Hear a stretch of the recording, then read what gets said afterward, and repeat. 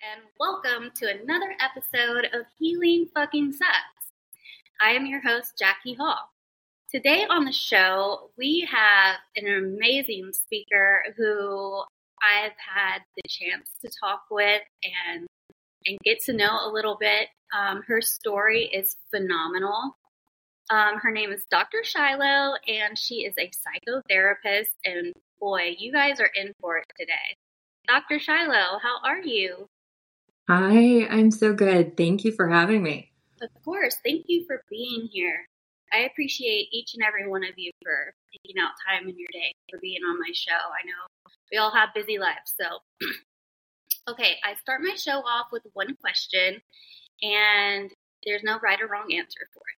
So you can just answer it however you want. And the question is, what is mental health to you?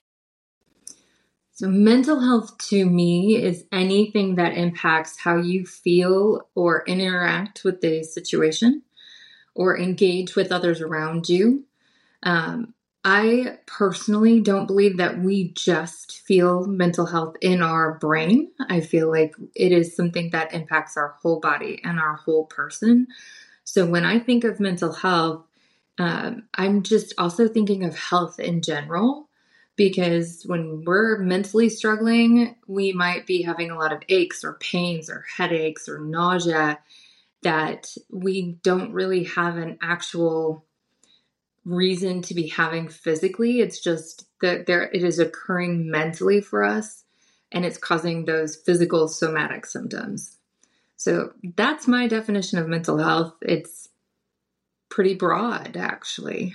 Yeah, it's a really broad question. I just think that it's interesting, like, what comes off the top of people's head when they think of mental health, you know? Mm-hmm. Okay, so when you and I talked pre-interview, you kind of shared your story with me about why and how you got to be a psychotherapist and why it is that you're so passionate about it. What you do. Do you mind sharing that story with us? I would be happy to. So my journey to being a mental health professional is definitely not a straight line. It wasn't something that I decided I was going to do when I was just graduating school, and I didn't originally intend to be in this industry. Originally, I was in banking. And I had built a career around banking. My family was in banking. It just seemed like a natural progression for me.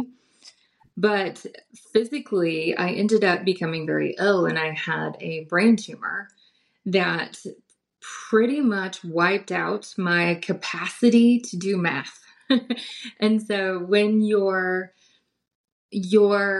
whole career is centered around numbers, and then you lose that capacity, it, for me, sent me into a negative mental health spiral where I had anger that I could not do the things that I used to be able to do, that I knew I wanted to do.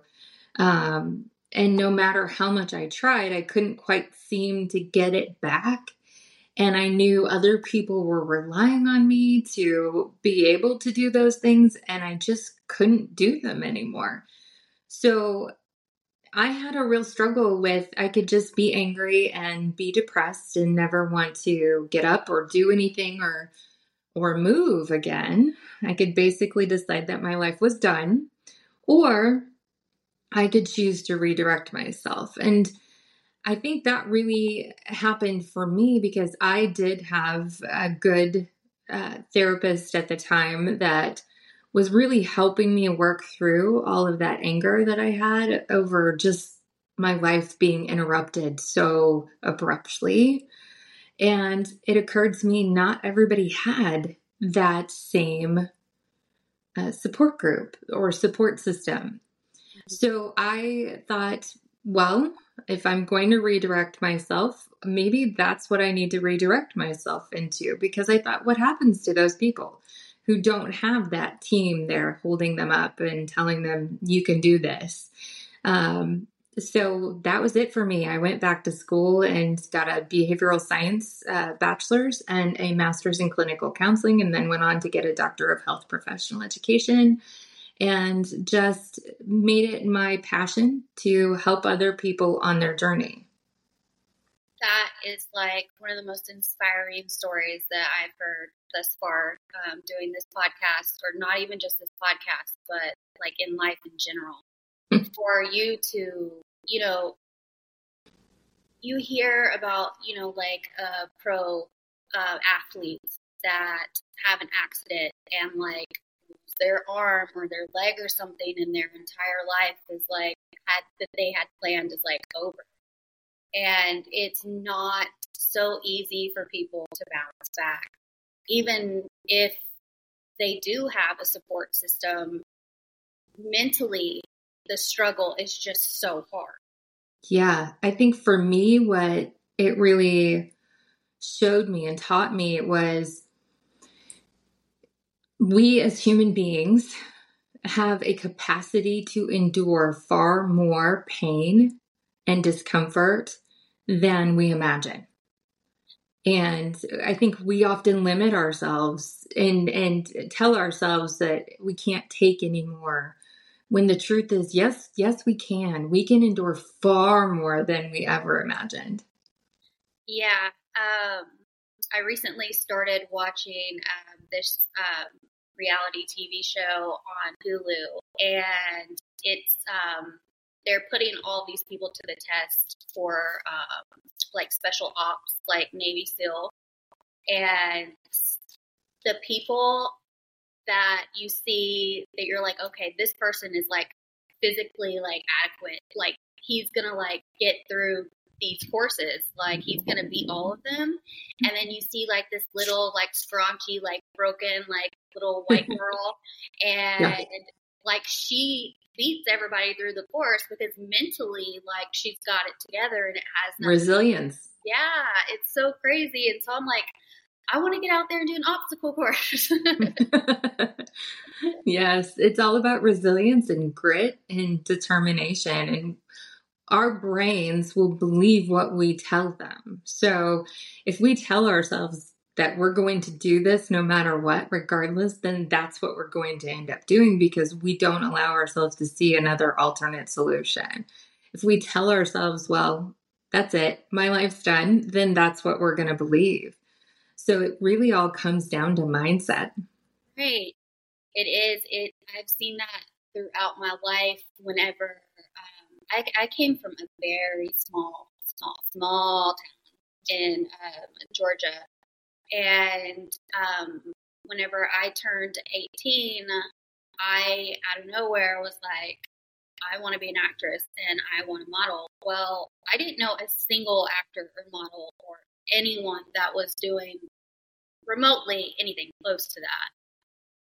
And I just set my mind to it, though. And next thing I know, things started happening. There was like a newspapers back in the day, guys, that people read. There was like a local low budget movie that was being shot. And I was like, I don't know how I'm going to get in this movie, but I'm doing it. I found out where the people lived. I went, I knocked on their door. I auditioned. They gave me the lead role like right away. And let me just tell you, I was awful, but whatever. But that led to another. And then so I started traveling by myself at the age of 18 years old. I'd never been on a plane before. And yes, changing, just setting your mind to something. It's crazy, like how things happen. They don't happen the way that like you have in your mind, Right. So yes, like mindset is everything, and our brains are so powerful, and I don't know why like our minds and brains haven't been at the forefront of medicine all along. Right. Yes. Right? It's like it's the engine to our car. You know what I'm saying? Mm-hmm. It's like, would you build a car and not check out the engine? Like, right. I don't know why, like, the mindset and the brain was like last on the priority list in medicine. I would agree with that. I think we have just sort of done ourselves a huge disservice in that it took us so long to fully understand that connection between the mind and the body and how that works. And I think we're still learning. I don't think that we have really scratched the surface hardly. I think we understand that there's a connection. I think we don't really understand all that connection implies. But I do see that it's getting better. And I hope that it continues to go that way, because I think that is really where the future of medicine sort of lies, is let's understand that you're a whole system and that your brain is basically the heart and soul and hard drive really of how this machine that we call your body works. Yes. And without it, you're in big trouble. Yes. Yes. I mean, we can basically be brain dead and still be alive, but right. We're just a body. Right. Your whole personality is absent at that point. And so, this person that became brain dead, like that the doctors would have figured it out. Like we need to focus. Right. Right. But they didn't. So no. 2023. And just struggling. We are scratching the surface, but you know what? It makes me so excited because, you know, we're finally getting answers, and I'm getting answers to me as to why I am the way I am, and I'm not running around like a chicken with my head cut off and all of this pain and dysfunction and not having answers as to why. Yes. Say that has probably helped you tremendously, just feeling like you have some answers and not feeling like you're alone in it or feeling like you have no direction.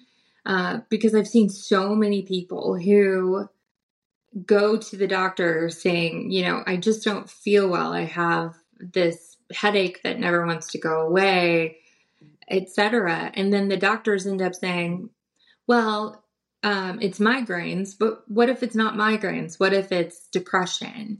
And they struggle along and they're taking 5, 6, 7 different types of migraine medication and not getting any better. And they feel like they're just beating their head against a brick wall. And I think that can be as harmful as the actual problem. Feeling like you're not getting help can make it so much worse. Yes. Not having answers as to why you are the way you are, even if you are unaware of it, is super frustrating in so many ways. I know that. Oh, 1 second. Bubby? No, sir. I'm locking you out. Lock it off.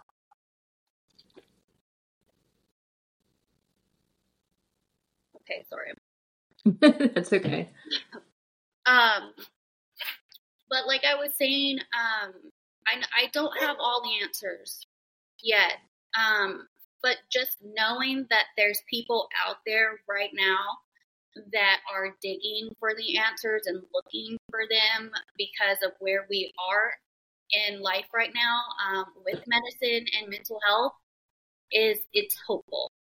You know? Yes, it gives you hope. Yeah. And we all, like, we can't live without hope. Like, we need it to just get out of bed in the morning. Yeah. Honestly, yeah, we do. Yeah. So I have a question for you. So you said you had a brain injury, right? And, yes. And you lost, like, all of your memory too, basically. Yes. So is there, like, a sector of the brain that just holds like that one spot? Because you know how they used to, I forget the term for it, Dr. Sam Azed mentioned it on the last podcast, but he was talking about how they used to take out little parts of the brain for lobotomized people, right? So is it like that? So when I describe the brain to people, I describe it more like, think of your brain as being like butter that's been left on the Thanksgiving table all day. and it's super soft and gooey and like gelatinous. And then think of the inside of your skull as being this cavity that has this fluid in it, which the pressure of that fluid changes. Sometimes it's stronger, sometimes it's less. But remember, the inside of your skull doesn't necessarily mimic the outside. So the outside of our skull is smooth, right?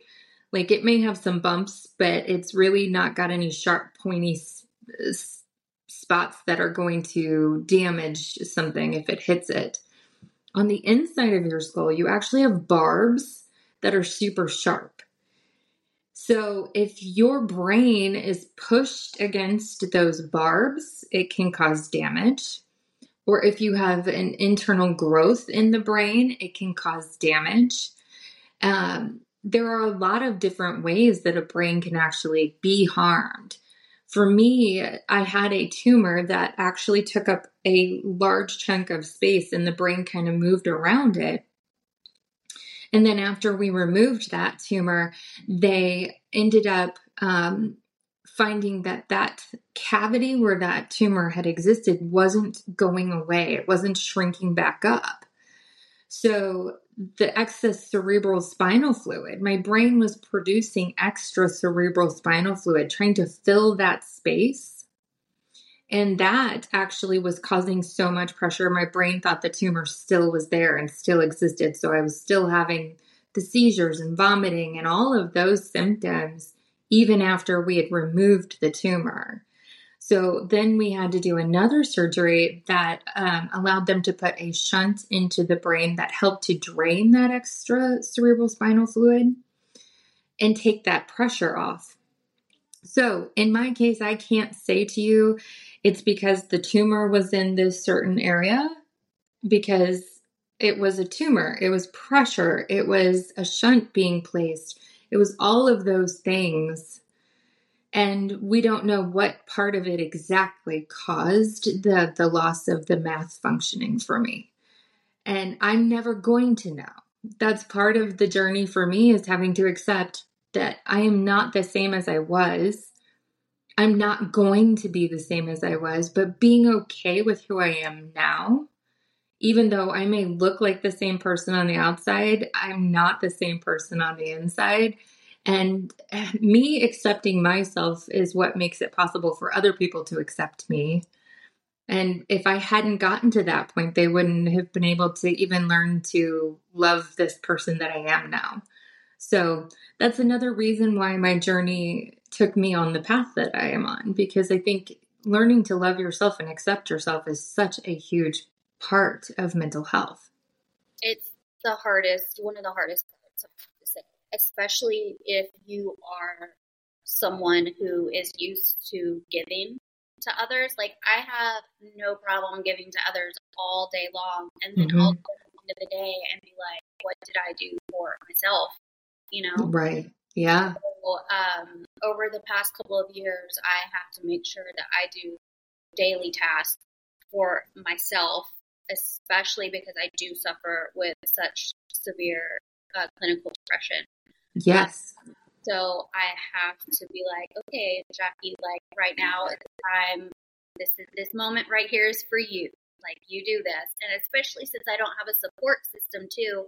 Luckily, I have a good job right now. I'm a teacher, and I feel like my students really do love me. Well, their reviews of me say that they do. So that's good. They're all really supportive, and so are the staff and my bosses, which I have never had that before. So that's been really good on my healing journey, because I am on a healing journey right now. And let me tell you, it is not fun. I'm not having fun, like, at all. So you're in the middle of that process, that discomfort, and recognizing you can endure more than you expected. It doesn't mean that it's fun while you're in that process. I don't think any of us necessarily like the discomfort, but I think it's important to remember life is not meant to be comfortable.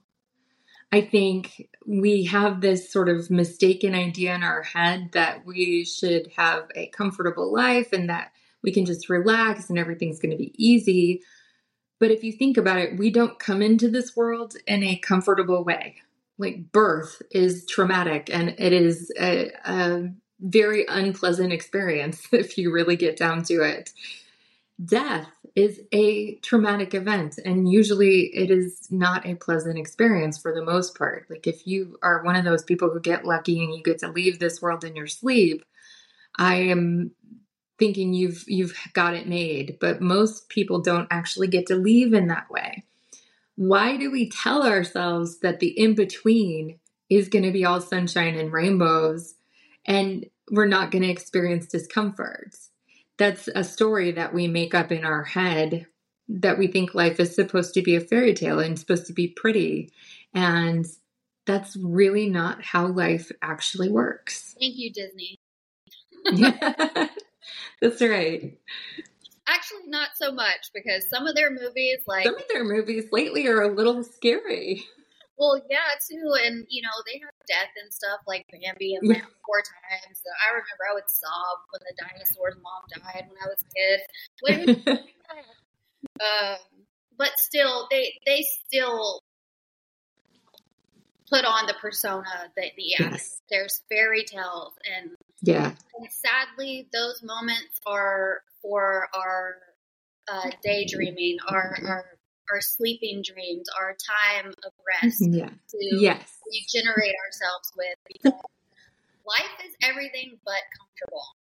Yes. And, I had recently found myself trying to create a life of comfortability. And then I was like, what are you doing, Jackie? Because I'm not done growing. I don't want to stop where I'm at right now. I'm miserable where I'm at right now. I'm better than I used to be, but I don't want to stop right here. And I've never grown in a space of comfort. Now I've needed comfort to help heal some of my inner wounds. Yes. And move forward, but those have their place in time. But it's the discomfort that I have grown and that has shaped my character and that has made me want to help people and care about other people. Yes, I think you said it really well when you said you weren't finished growing. Like, if you think about it, when you're a kid and you have growing pains hurt. Yeah. They're not comfortable. And I think mentally we have to understand that we have growing pains our whole life. And if you're not growing, then you're not really living. And I don't think that that's a healthy state to be in. I think we are meant to continue to learn and grow our whole existence. So when we start to find ourselves in that place where we're trying to be comfortable, it's more like, are we trying to be comfortable or are we trying to avoid conflict and avoid pain? And you have to really get honest with yourself and ask yourself those questions. Yeah, you do. I used to always say, and I haven't said it enough here lately, I need to be reminding myself that life is not happening to me, it's happening for me. Yeah. And that there is a blessing and a lesson in everything that happens to me, no matter how bad that it may seem. Yes, absolutely. There is something so powerful that we can take out of those moments to shape us into being strong humans. And in a positive way, and that's a mindset because, you have people out there, like when you're a kid, most of us experience some kind of trauma, right? Mm-hmm. Yeah. To different degrees. I actually just read a study about it yesterday. I was working on another project and I read a study that said over 80% of us experience trauma at least once in our life. Yeah. So the majority of adults who are out there have experienced trauma on some level. But by the time you graduate high school, more than 50% of kids have experienced trauma. Right. So I think those are important statistics. And I don't think we pay enough attention to that. No. We just think that we're going to go through life unscathed. And that's not really life. Life does not look that way. It doesn't look, well, at least my life has never looked that way. So, like, I have no idea what the other side looks like at all. But yeah, you know, I kind of see things kind of black and white when it comes to trauma as a kid, as far as how you're going to be when you grow up. Mm-hmm. I see it as you either become super damaged and you end up hurting other people, or take it on and you're like, I don't want this to happen to anyone else, and I'm going to change these. I've only seen those two types of people. Now, I don't know what your perspective is on that. I don't think you're wrong. I think it comes down to a choice. I think it comes down to that personal inner resilience, like we talked about earlier. Like, you can choose to become bitter and angry and self-centric, or you can choose to say, this is something that I have learned and grown from, and how can I help other people so they don't have to experience the same things that I've experienced? Yeah, I agree. And I believe that that's the root of kind of where narcissism begins. Mm-hmm. Yeah. And, you know, that's like a huge topic right now. So, yes. I know that you deal a lot in relationships, Mm-hmm. right? And yes. so I would like to talk about relationship abuse, like broad spectrum, like relationship with your parents, friendship, partnership, marriage, and the abuse cycles, and kind of how those people do not understand. They're just now coming around to like narcissistic abuse, right? Yes. But if you start looking online, like one person will be like, oh, a narcissist is, and they'll put like blank, blank, blank, blank, blank. But it's not that simple. There's a lot of different type of narcissists, and not every narcissist acts the same. Right. Yes. It's such a subtle, some of them are so subtle, and some of them seem to be really caring people. And I know some psychologists that study this stuff that have gotten swindled into relationships with. I'm one of them. Yeah, absolutely. So let me just start with, narcissists exist in every relationship, not just romantic relationships, but they exist in work relationships, parent-child relationships, sibling relationships, friendships. They exist across the board. But I think it's also important that we understand the difference between narcissistic traits and narcissistic tendencies versus like narcissistic personality disorder. There are clear definitions of what we clinically would call narcissistic personality disorder. In fact, we use what's called the DSM-5. It's the Diagnostic Statistical Manual for Mental Health. And that has 9 characteristic traits that you're going to look for in somebody who has narcissistic personality disorder. They don't have to have all 9 traits. They have to have about 5 of those 9 traits. But the more they have, the more evident it is that this is an issue for them. And you're looking for all of those characteristics, plus you're looking to see, is it impacting their interpersonal relationships? Is it impacting how they're functioning on a daily living kind of situation? And so in order to be diagnosed with something like NPD, you really do have to have a clinical professional do a lot of assessments and really get down to it. But I think what people fail to understand is NPD is not the only disorder that carries these narcissistic traits. You could have somebody who has borderline personality disorder with narcissistic tendencies that can be incredibly destructive in their interpersonal relationships. But maybe they're not technically considered a narcissist because they don't have that diagnosis. So I think it's really just important that people understand, just because somebody has narcissistic tendencies, it doesn't make them a narcissist. Just because somebody doesn't have a diagnosis doesn't mean that they're not a narcissist. It's a very broad spectrum of behavior to look at. I would also say when it comes to narcissistic abuse, I don't care what kind of relationship it is, if it's a parent-child relationship or if it's a romantic partner relationship. Narcissistic abuse is very, very real.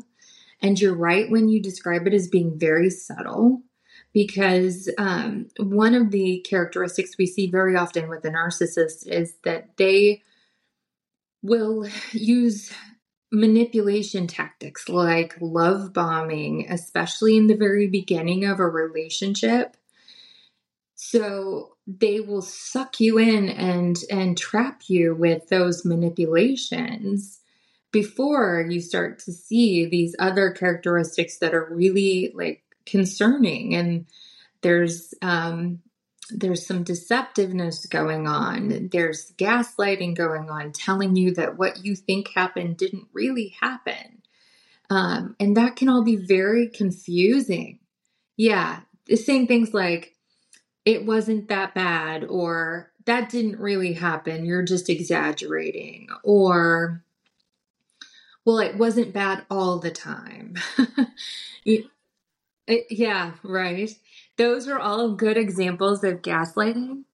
The other really, really important piece for narcissistic abuse that I think needs to be talked about is that it knows no boundaries when it comes to socioeconomic barriers, to gender, to race, to culture.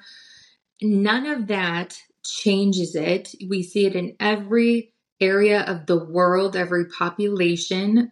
It's a global problem. It's not just here in the United States. It's not a women-only issue. It's prevalent and it's in everything. The other thing I would tell you is it can happen to anyone. I don't care how smart you are. You can still be sucked in by a narcissist if you do not really know what you're looking for. I myself was in a relationship with a narcissistic abuser for 15 years before I was able to pull myself out. And that's after all the education that we already talked about that I had. I was very aware of what narcissistic personality looks like, and I still managed to find myself in that type of abuse. So if you are one of those people who are listening to this and you start telling yourself, well, I should have known better. No, you shouldn't. You shouldn't. That's one of the biggest issues with narcissistic abuse, is that they're so good at hiding who they are. The persona that you see is usually a false shell. It's a mask. It is not who they really are on the inside. Often they have very little understanding of who they really are. Oh yeah, most of them are having an identity crisis. They have yes, no idea. Like yes, if you sit down and have a conversation like, "Who are you?" They don't. Oh, they can't tell you that.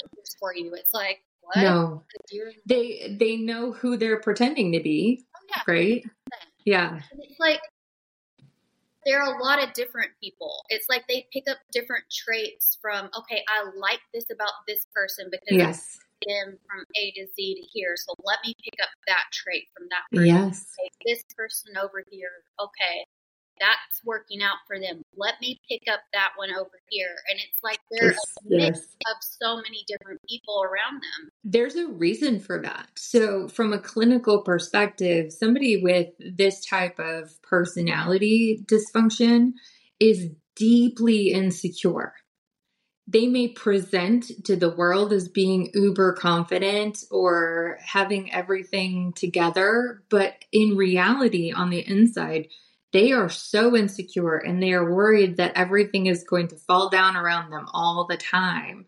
So they do look for those traits and characteristics that seem to be working for other people. And what they do is they become a chameleon and they then adapt and start to use those, or at least mimic them in a way to make themselves look like they've got their stuff together when in reality they're struggling. Yes, and typically from what I have experienced is they want people to always think that they have it together and you're not going to see this unless you are like in their inner circle. I'm talking like you're talking to them every day. You stay with them. Like, so they'll get up in the morning and they'll put a full face of makeup on, or they look like they are dressed to the nines. They normally need to have like a newer looking vehicle. Like they're up and up, and it's a persona. Yes. Now, the behavior you're describing right now is usually seen in people who are more overt with the narcissism. So they have this huge grandiosity of who they think they should be, and they're trying to have everything on the outside match that idea. Now, what's dangerous is that there's a covert narcissism, and covert narcissists, they may not be as outwardly expressive with wanting like the latest car or to dress a certain way, but they have a very clear idea and image of what they want people to think of them. And so anytime anything threatens that image, or even just threatens to sort of take the focus away from them, even if it's in a subtle way, they're going to lash out at it. Yeah. And you're going to see those are the ones that when they're out in public, they're always turned on. They're having so much fun. They're going to be the ones who volunteer to help other people, right? But then you get that person at home and it's like somebody flipped a switch and they are yelling at their spouse, yelling at their kids, kicking the dog, and just berating and tearing down the relationships around them. Yeah, it's kind of weird though, because the narcissist that I dated, my ex, was like a mix between both. You can have a mix, yes. Yeah, so there was definitely a mix between the two. And education on this has helped me move through the relationship and go no contact, because I'm no longer trying to reach back looking for answers that I was never going to get anyways. Right. But educating myself has been the best thing that I can do. But yes, when you are saying like they care so much about what other people think about them, about their character, like my ex he would want to know every conversation that I had with his daughter, full detail. And like, for instance, one time we didn't tell him and we surprised them with a dog. And oh my God, he's like, you guys are hiding secrets. And I'm like, it was a surprise. Like, whoa. And he's like, I want to know what was said during this conversation. Yeah. Like, and if you overstep those, whatever, they're not even boundaries, but those lines, if you overstep those lines with them, they will cut you out of their life. Yes. Right away. Like, I remember one of his family members like came out and was telling me stuff that he was doing. And this was a family member that he was very close to. And he cut that family member off cold turkey. Yeah. Well, one of the problems with this type of personality is, like you said, it's not a boundary. It's this imaginary, invisible like line or hurdle that they've set up, and you don't know it's there. No. It's like a landmine, and you have no idea that it is coming, and then you end up stepping on this landmine, and the next thing you know, it's like everything is exploding around you because that person is having a reaction that is, it seems very irrational. And so what that does for the person on the receiving end of that kind of fury, because really it's more than just anger. This is like an explosiveness.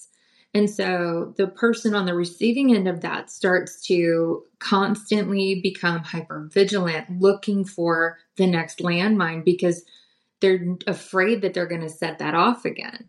That's where we get that walking on eggshells kind of feeling.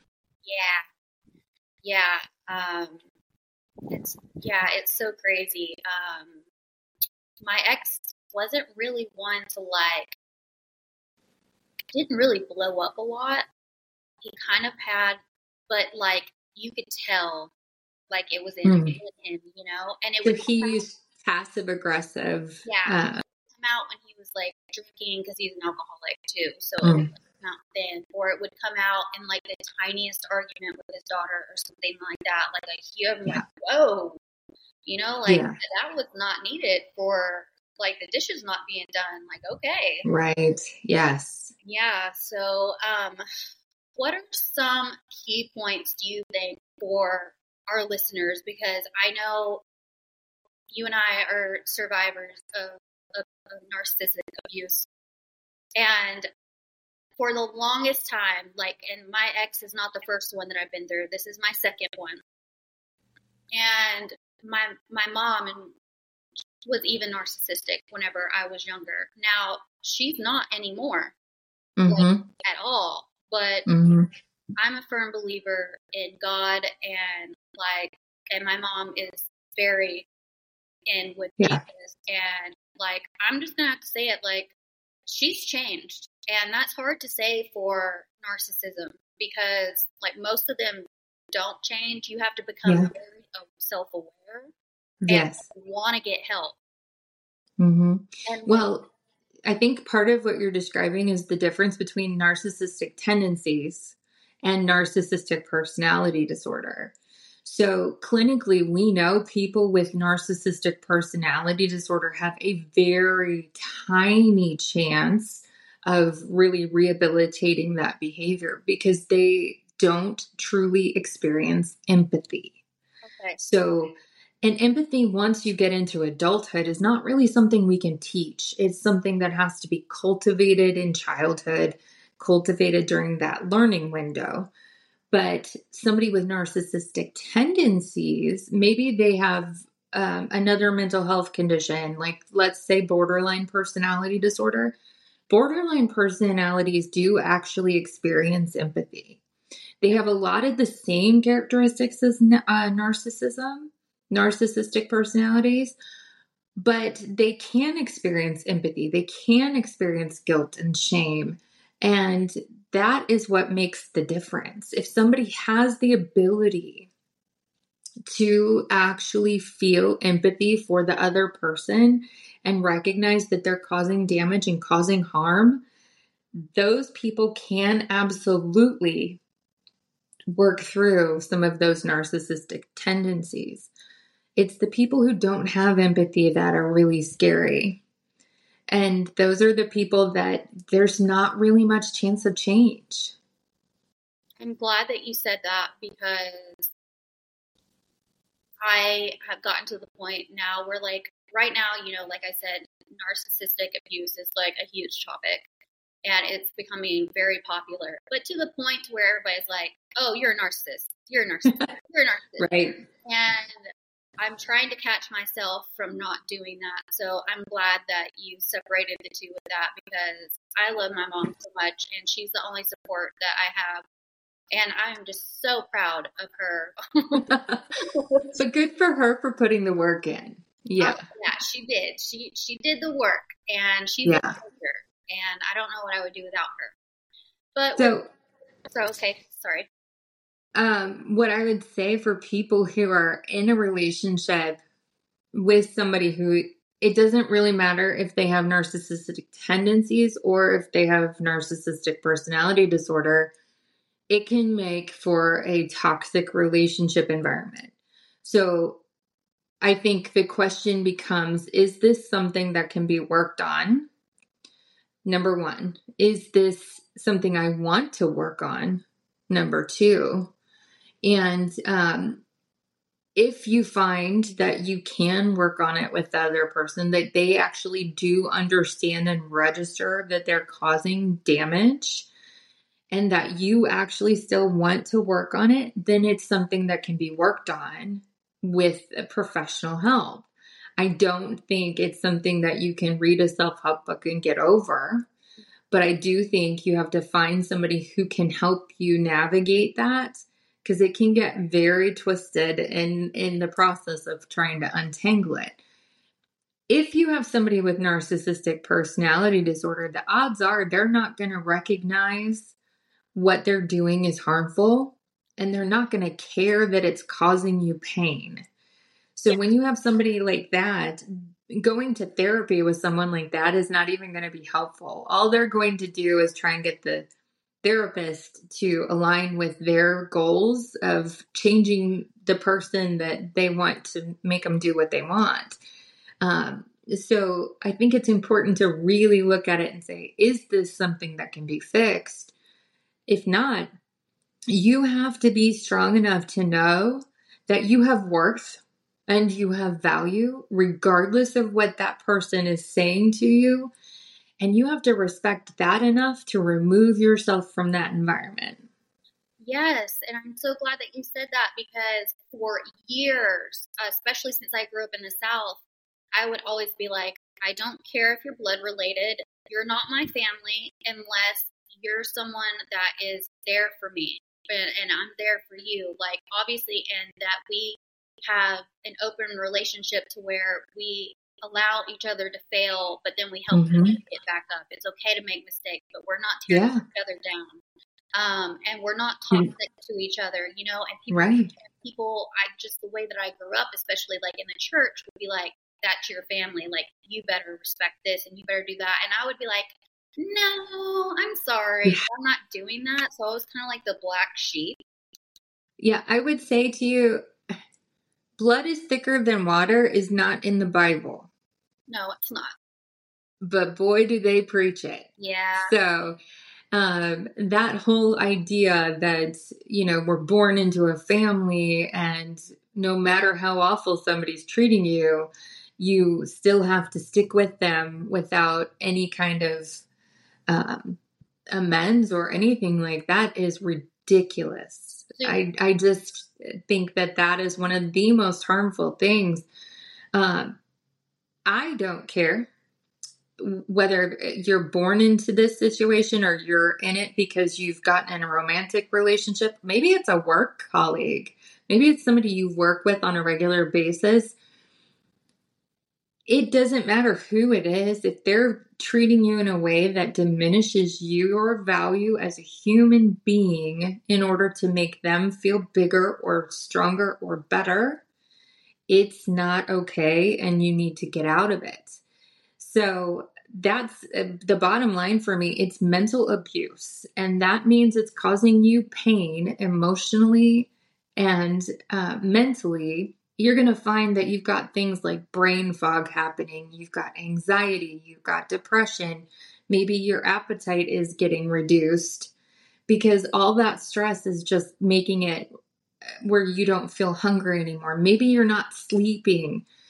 That is physically harmful to you as a person. And anything that is causing you any kind of distress to that extreme is abuse, and it needs to go. And you are the one who's responsible for saying, this is my line and you cannot come any further, because I'm not going to expose myself to something that is toxic and harmful in that way. Yes, and I'm so glad now that we are able to say that actions like that are abuse, because when I was growing up, that was not a thing. Yes, the same. I would say what we know now, because, you know, in the beginning we talked about we're just now starting to look at how everything impacts the mind. But what we know is that your brain doesn't actually differentiate in physical pain versus emotional pain. It just registers pain. So if we put you in an fMRI machine and we tell you, hey, I just killed your dog, that's going to cause your brain to have pain, and it's going to light up and register on the screen. If we took a hammer and whacked you in the knee, you're still going to feel pain, and your brain is going to light up, and it's going to light up in the same area. Your brain is just going to register, this is pain, and we don't need that. So I think it's really important for people to understand emotional pain, physical pain. I don't care what kind of pain it is. If it is causing you pain, it is causing you harm, it needs to be addressed. Yes. Yes. And I think that's why it's so important, again, for us to educate ourselves. And that's why one of the reasons why I've started this podcast is to educate myself and other people on all different forms of abuse, so that we can better ourselves and we can say, you know what, that person in our life is not healthy. That's no wonder why I feel so drained when I'm around this person. Yes. And it's just so important for us to be able to grow, to go to the next level. Because we don't need an extra rock on our back dragging us down. What I would say too is that you mentioned a lot of the way you were brought up and the way you were raised, and it sounds like you were raised in a similar situation to me, where you're supposed to be nice, and you're supposed to be kind, and that often was sort of portrayed as you just forgive the other person even if they don't ask for forgiveness, or even if they continue to do it, you're still supposed to be nice. My response to that is, yes, you are supposed to be kind to the other person, but sometimes being kind means letting them know that their behavior is harmful. Sometimes being kind looks like saying, hey, this isn't working for me. And in order for me to give you the best part of me, we're going to have to adjust some things. I don't really think it's kind to sweep everything under the rug. And that's what we tend to see with narcissistic abuse, is because there's this shame and there's guilt attached to it, we tend to sweep it under the rug and pretend like it's not happening. And that's actually not being kind to the other person, and it's not being kind to you either. Yeah, not at all. I mean, for me, for my last relationship, like I said, it was my second narcissistic abuse relationship. So the second I started seeing the same traits in this person as the first one, my senses went off like, oh no, like this cannot be happening again. This is not cool. But I had at that time been pulled and sucked in, and I already had those love goggles on, and I wished I had a hammer that would just crack love goggles, because God, you know how once you finally get out of that stage and you look back at that person and you're just like, oh, whoa. Yes, but very at much. That time, you look at that person and you're just like, oh my God, they're like, they're your person. Yes. Like this is like everything. And I'm just like, oh my God. In my own experience, after I had been out of my abusive relationship for about 2 years, I stumbled across a picture of my ex and was just, number one, floored at that I could have found that attractive. I know. And then number two, I noticed this like blank deadness in his eyes. And that was what struck me most. So I actually went back and looked at all the pictures that I could find. And I made sure I felt safe to do this. It wasn't like I just dove into it. But I went back and I noticed he had that blank, empty stare in every photo, going all the way back to our wedding photo. Like, this isn't something that I could have caused or that you could have caused in your relationship. This is something hardwired in who they are. And it happened way before we ever came into their world. And we are not at all able to pull them out of it. Right. It's funny that you mentioned that, because one of the last things that I said to my ex was, your behavior and how you are, this started with you long before I ever met you, like years. Yes. And Yes. he was like, that's so unfair for you to say. And I'm like, honey, just because your ex-wife didn't have the education to point out what was going on with you, and she's with you for 20 something years, does not mean that you have people fooled. Like, this does not happen overnight. This is clearly hardwired at the core. Yes. No.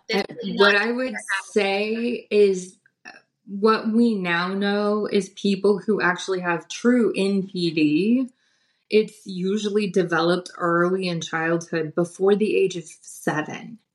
And once they kind of hit that mark, it's very much that their neural pathways are so entrenched and so ingrained in this type of behavior pattern that there's not a way to break it, to pull them back from it. If you pay attention, you're going to see, if you call them out on it, they'll try to get better for, maybe 2 weeks, maybe a month, but it never lasts. No. Because as soon as they start to get comfortable again, their brain goes back to that automatic thermostat setting of where they were before, and the same pattern starts happening all over again. Yes. Gosh, you just nailed it on the head. I'm sure people that are listening to this, that are going through something similar, can relate with the, I'm going to change, or I'm going to start going to therapy, and they'll go to one session, or they won't drink alcohol for 2 nights, or they'll go to an AA meeting, but it didn't work out. Or they'll go to church. I get that one a lot, where they'll go to church and that doesn't last either. I don't even want to talk about church, because my ex was a youth pastor, and that's just a whole other. That religious shaming is a very real thing. I will just drop that one for you. That's just a whole bomb within itself. So, yeah. So, okay. So I know one thing that has frustrated me a lot with these situations is, I've lost a lot of people in my life. Nobody that was really like that close to me, but just people in general. Like, if I reached out for help or to vent on social media, which, by the way, guys, social media is not the place to get online and vent about something like this, because people will tear you down. Yes. Find someone like Dr. Shiloh or Dr. Sam Zed or a local psychiatrist, or get a book on narcissistic abuse or something like that, and educate yourself, because people online are not educated, and they will tear you down, and they will make you feel like there's something wrong with you and that you are being crazy. And at the same time, your narcissistic ex or whatever is already telling you that you're crazy, and it's just going to add more poop onto the poop pile, and we don't get anymore. It's very unproductive. You need to be building your network of support, and that can look like, 1 to 3 or 4, maybe even close confidants that you can talk to, get a good mental health professional on your team, and then do your homework and educate yourself, because, and you've said this a couple of times, when you have one narcissist in your life, I would place odds that you have more than one. Yeah. We don't just attract one narcissist, because they all kind of have the same favorite flavor of person that they're looking for. So if one is attracted to you, you need to know you're attracting all the other ones too. So the more education you can do for yourself, the better you are at spotting them before it creeps up on you. Yes, and that's here recently, like, I've been very open and vulnerable on my social media about my healing journey, and I don't go into great detail about everything, but like I say, like, I'm going through, like, healing through narcissistic abuse or childhood trauma or whatever. But I will say, that, I'm sorry, what were you saying right before then? I lost my train of thought. I was saying that they need to do their homework and educate themselves so that it doesn't happen again. Oh, yeah. So I had something I was going to say on that, but then my brain just completely That's okay. But yes, educate yourself. It's the best thing that you can do for that situation. And it's the best thing that I've been able to do in order to show up for myself and not go back. So yes. When you and I were talking previously, we were talking about the actual trauma and brain damage that these things cause. Can we talk a little bit about that? Yeah. So one thing I would say is, we talked about how the brain processes pain. But when you're in pain, your body has this response to pain that it will dilate your blood vessels and things like that to help alleviate pain. It doesn't register that the pain you're experiencing is an emotional pain. It still does that. So you can actually get brain damage from your blood vessels in your brain being constricted or dilated depending on the circumstance so much. You can also experience what we call an overproduction of cortisol and adrenaline. And when that starts happening, it's that fight or flight freeze fear response that we tend to get. It's usually associated with those chemicals because they flood your prefrontal cortex. And your prefrontal cortex is the part of your brain that makes executive functioning decisions. So it's the part of your brain that allows you to have intelligent conversation, to ask, is this healthy? Is this not healthy? Is this a good decision or a bad decision? It also impacts your memory. So your ability to take in information and process it gets impaired when your prefrontal cortex isn't working correctly. So it's super important to register that you're actually experiencing a physical side effect that's very harmful, and it takes time for that to heal. So I like to tell my people that I work with who are experiencing this type of trauma that I want them to consider it to be any other kind of brain trauma, and that they have to give themselves time. And the amount of time that it requires to actually heal from that kind of trauma is far greater than what they probably are estimating. A lot of times when you break up with somebody, they're like, I'll be better in 6 months and I'll have moved on and I'll have healed. Well, that may work if it's a healthy relationship. Yeah. But in a narcissistic abuse relationship where there is this kind of flooding of the brain and all of that, it can take years. It can take several years for your brain to actually start to heal from that damage. In my situation, I noticed that overproduction of cortisol and adrenaline made my body become so used to that flooding. It kind of felt like it wanted to protect me physically. And what that meant was it prevented me from losing weight because it thought I was dying. So it was trying to store weight to keep me alive.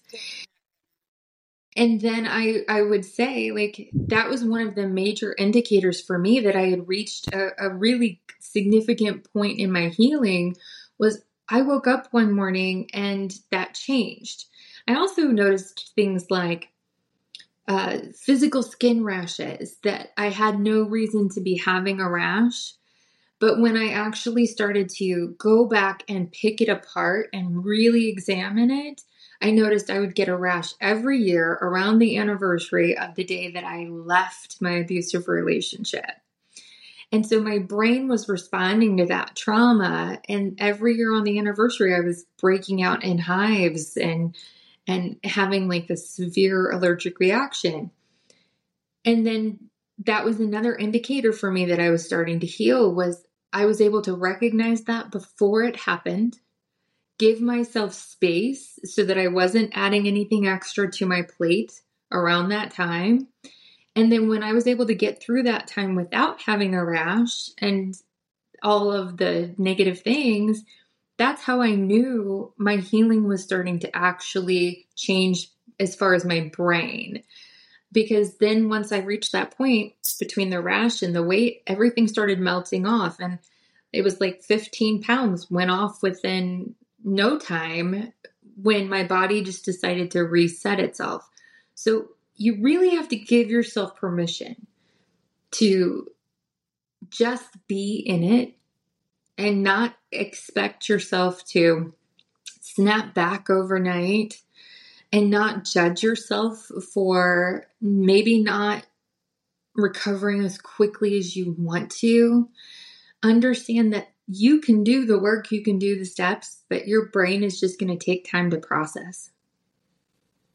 Yes, I'm so glad that you said that. I love how you explain everything, because it's just so easy to understand. A lot of times, some of the doctors that I talk to, I'm like, I get what they're saying, but I'm like, let me Google some stuff real fast.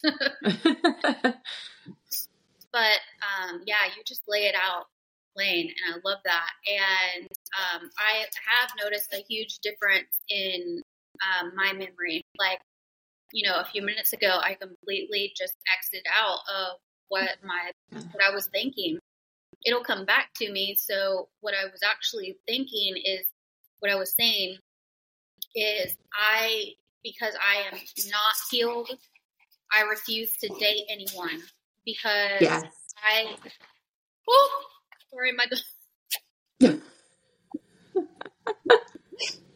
Okay.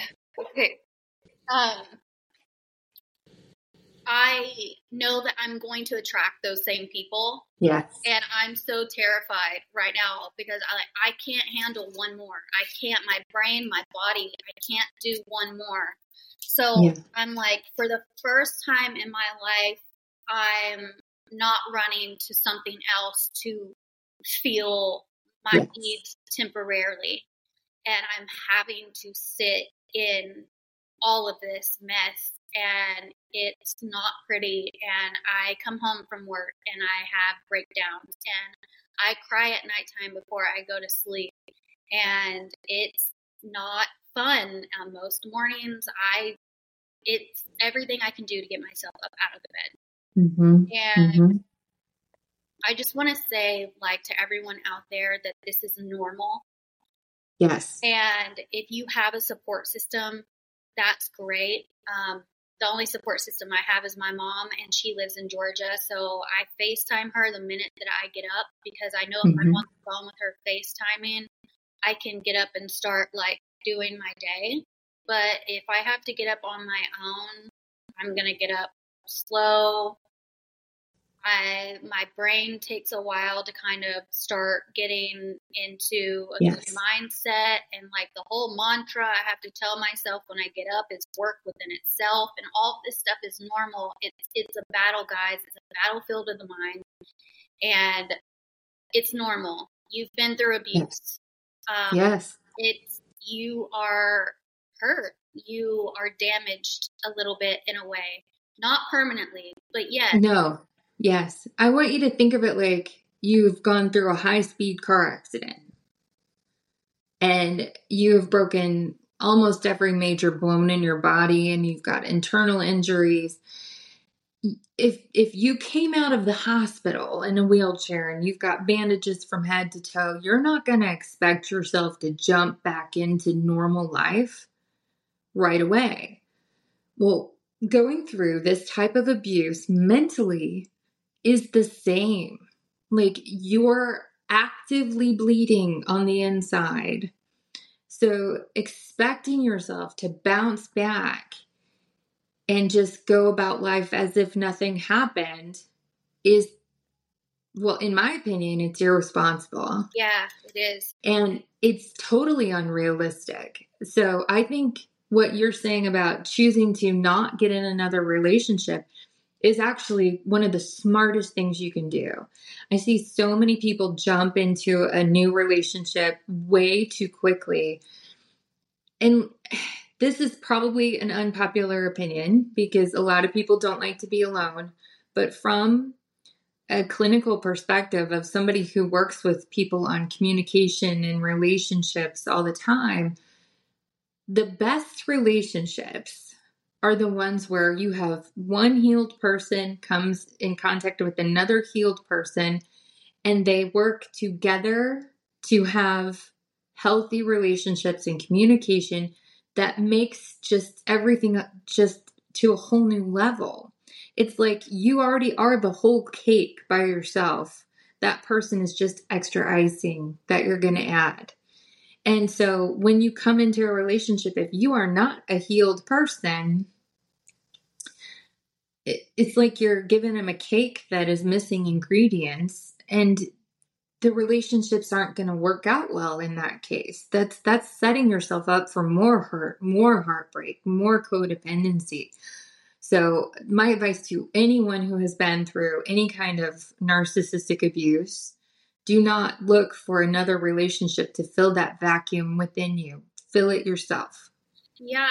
And it's also kind of irresponsible, too, that you would put that on another human. Exactly. You then become, without maybe you even knowing it, you become a job for them to try to fix, and they cannot fix you. It doesn't matter how much money they have. It doesn't matter how much love they pour into you. If you don't do the work on yourself, you're not going to heal.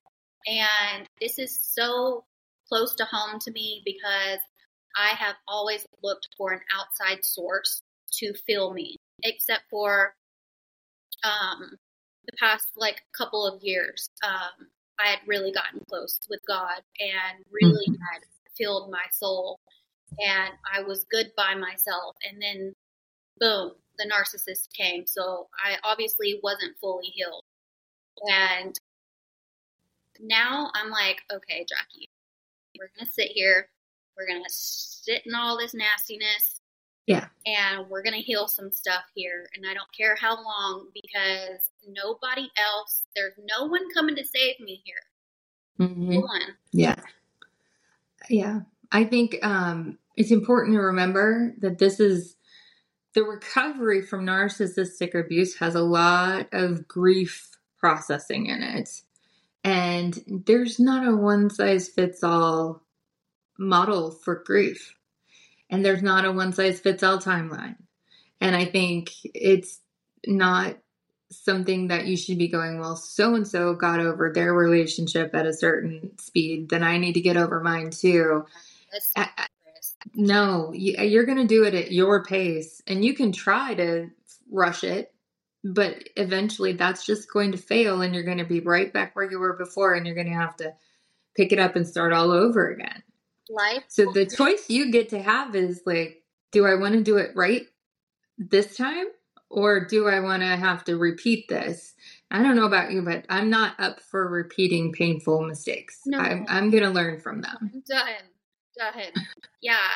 Life will keep teaching you and giving you the same lessons over and over and over again until you learn them. Yeah. So, and grieving is a whole nother thing that you're going to have to educate yourself on, because it's a whole process within itself. Yes. And so I'm so glad that you said that. So you had also said that narcissistic abuse creates tears in the brain, right? It can. So it can actually make your blood vessels become so weak that they'll actually tear, and there's a point where those blood vessels no longer provide the blood flow to the areas of the brain that they were meant to. So then you've got part of your brain that's not getting fed anymore. Does that make sense? Yes. Is that reversible? Well, so what I would say is it's kind of like when you have a tear in a muscle. Okay. It can sometimes heal depending on how severe the tear is, right? But more likely you're going to get the blood flow is going to just be redirected from another area. And so it's like with a lot of things, you can endure a little bit of that kind of damage, but the more you put yourself in, the more over time it becomes less and less reversible because there are not backup systems in place. I've noticed, and I don't know what type of sessions or what it is I can go through to assess my brain, but I can totally tell that, especially after this last one and growing up under narcissistic behavior or traits and then dating two narcissists and then just constantly like being around a lot of toxic people my whole life, my brain is not functioning like it used to. My normal day-to-day tasks have become hard. It is hard for me to walk my dogs right now. It is hard for me to do my dishes right now. And I have to find self-compassion for myself until I can figure out if I do have actual damage here. I don't know what I need to undergo in order to figure that out. Yeah, and it could be back to where we had that cortisol and adrenaline just kind of racing through your brain. We do know that at a certain point, our brains almost become addicted to the cortisol, almost become addicted to that adrenaline. So as you start to withdraw from it, like it's not flooding you anymore, your brain has to sort of relearn to live without it. And your executive function, the part that makes just some of your daily functioning easier, may not be fully back online yet. There are some things that you can do that physically can kind of improve that. Things like going for a walk, even when you don't feel like it. Going for a walk, even if it's just a 10-minute walk, is really shown to actually have a lot of good benefits.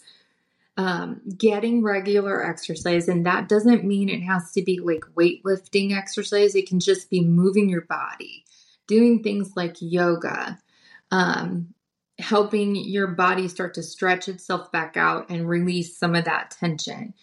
Then there are things that are a little more intense, like cold therapy, maybe getting a session and doing a cold plunge or cryotherapy.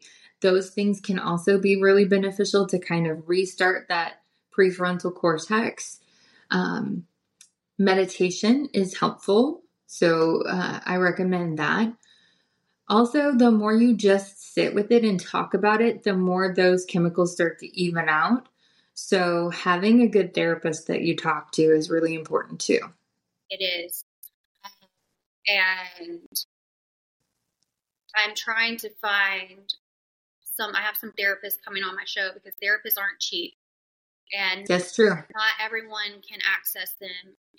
And that's a whole other podcast about our healthcare system and how, we are in a mental health crisis right now globally.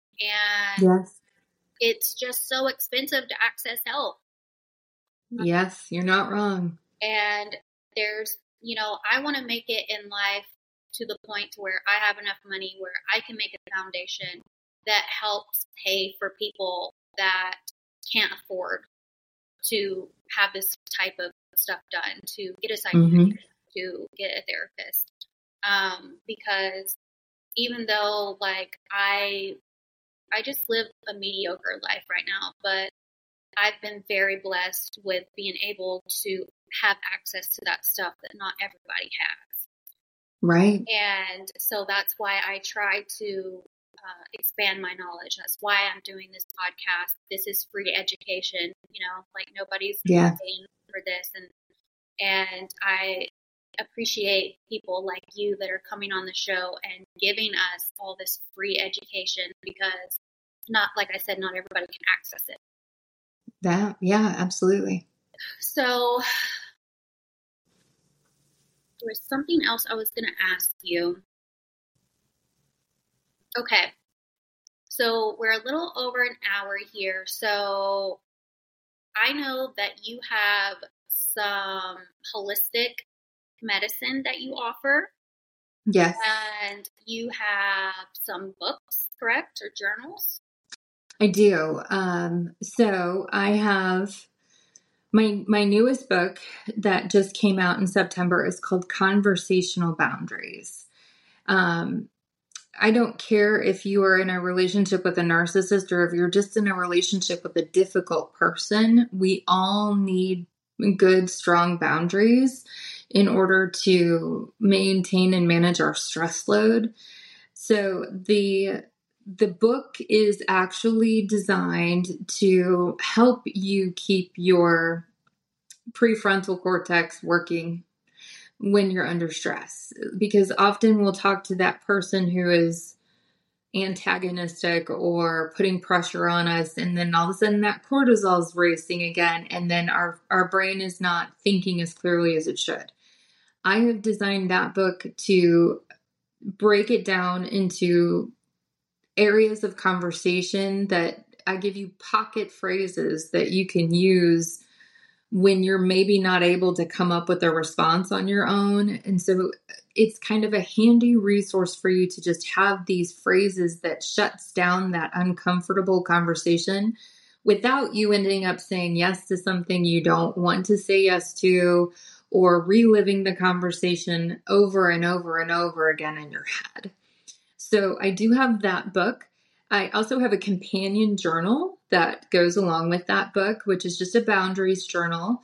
It helps you identify some boundaries that you're strong in versus boundaries that you're maybe a little weak in and that you could use some work in. It's a place for you to really just kind of explore what some of those thoughts and feelings look like so that you can establish a safe environment for yourself.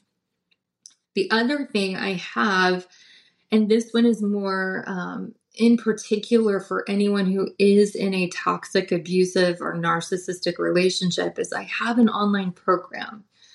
It's called Exit Strategy, and it is a 12-module program for anyone who is looking to leave an abusive relationship.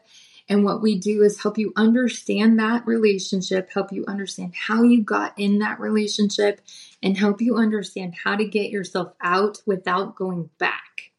So that program is called Exit Strategy. And for anyone who's listening to the podcast today, I want to give them a special discount code so that they can get that program for half off. So if you use HFS50, it's going to give you 50% off of that course, and that's going to be available through December of 2023. Okay, and I will put that code in the show notes below the podcast, everybody. And along with everything that she's mentioned so far about her books, and I will even link the websites and everything where we can access all that. I'll get all of that. Perfect. And then they can follow me on Dr. Shiloh Speaks on Instagram. Yes. You can find access to all of that information in my bio on Instagram as well. Yes. Yes. Okay. And then are you just on Instagram or do you have Facebook? So currently I do Dr. Shiloh Speaks on Instagram. My in-person brick and mortar business is on Instagram and on Facebook, and that's at Integrate to Connect. I haven't brought Dr. Shiloh Speaks over to Facebook yet, and I'm probably going to do that in 2024.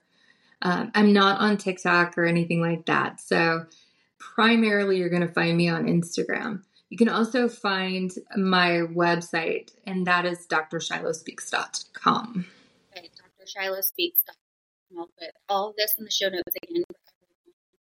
And let's see if there's one more thing. Do you offer, if someone is listening to this show and they want to know, like what services like you personally offer, What services do you offer, and do you offer like online services? Yes. So I personally do trauma therapy, and I work also with people who have personality disorders. I also work with people who are in a relationship with somebody who has a personality disorder to help them understand how they can communicate effectively with their person. So yes, people can work with me one-on-one. They can also, my brick and mortar is an integrative medicine practice where we have not just me, but we also have a child therapist as well. We have a functional medicine doctor, a functional nutrition and life coach. So I work with a lot of other holistic minded practitioners that understand it. It's a whole body process. So if you were to reach out to me and it's not something that is in my wheelhouse, I probably do have a good referral source for you. And I'm happy to provide that as well. Amazing. And do you take insurance? I do not take insurance. I am private pay. Private pay. Okay. So that's good to know too. But I offer a sliding scale. Since we did talk about how much things cost, I do offer a sliding scale. And that looks like just a quick form that people have to fill out so that we understand their socioeconomic level, and we base their sliding scale on that. Nice. Great. I love that. Well, we are officially at the end of the show, even though I don't want to stop this conversation. I could talk to you for hours. You're so great. Oh, thank you. I want to let you know how much I appreciate you and how strong you are. And thank you so much for sharing your story. And I just absolutely love having you on the show today. Thank you so much for having me. It has been my pleasure. Thank you, Dr. Shiloh. We will see you soon. Bye.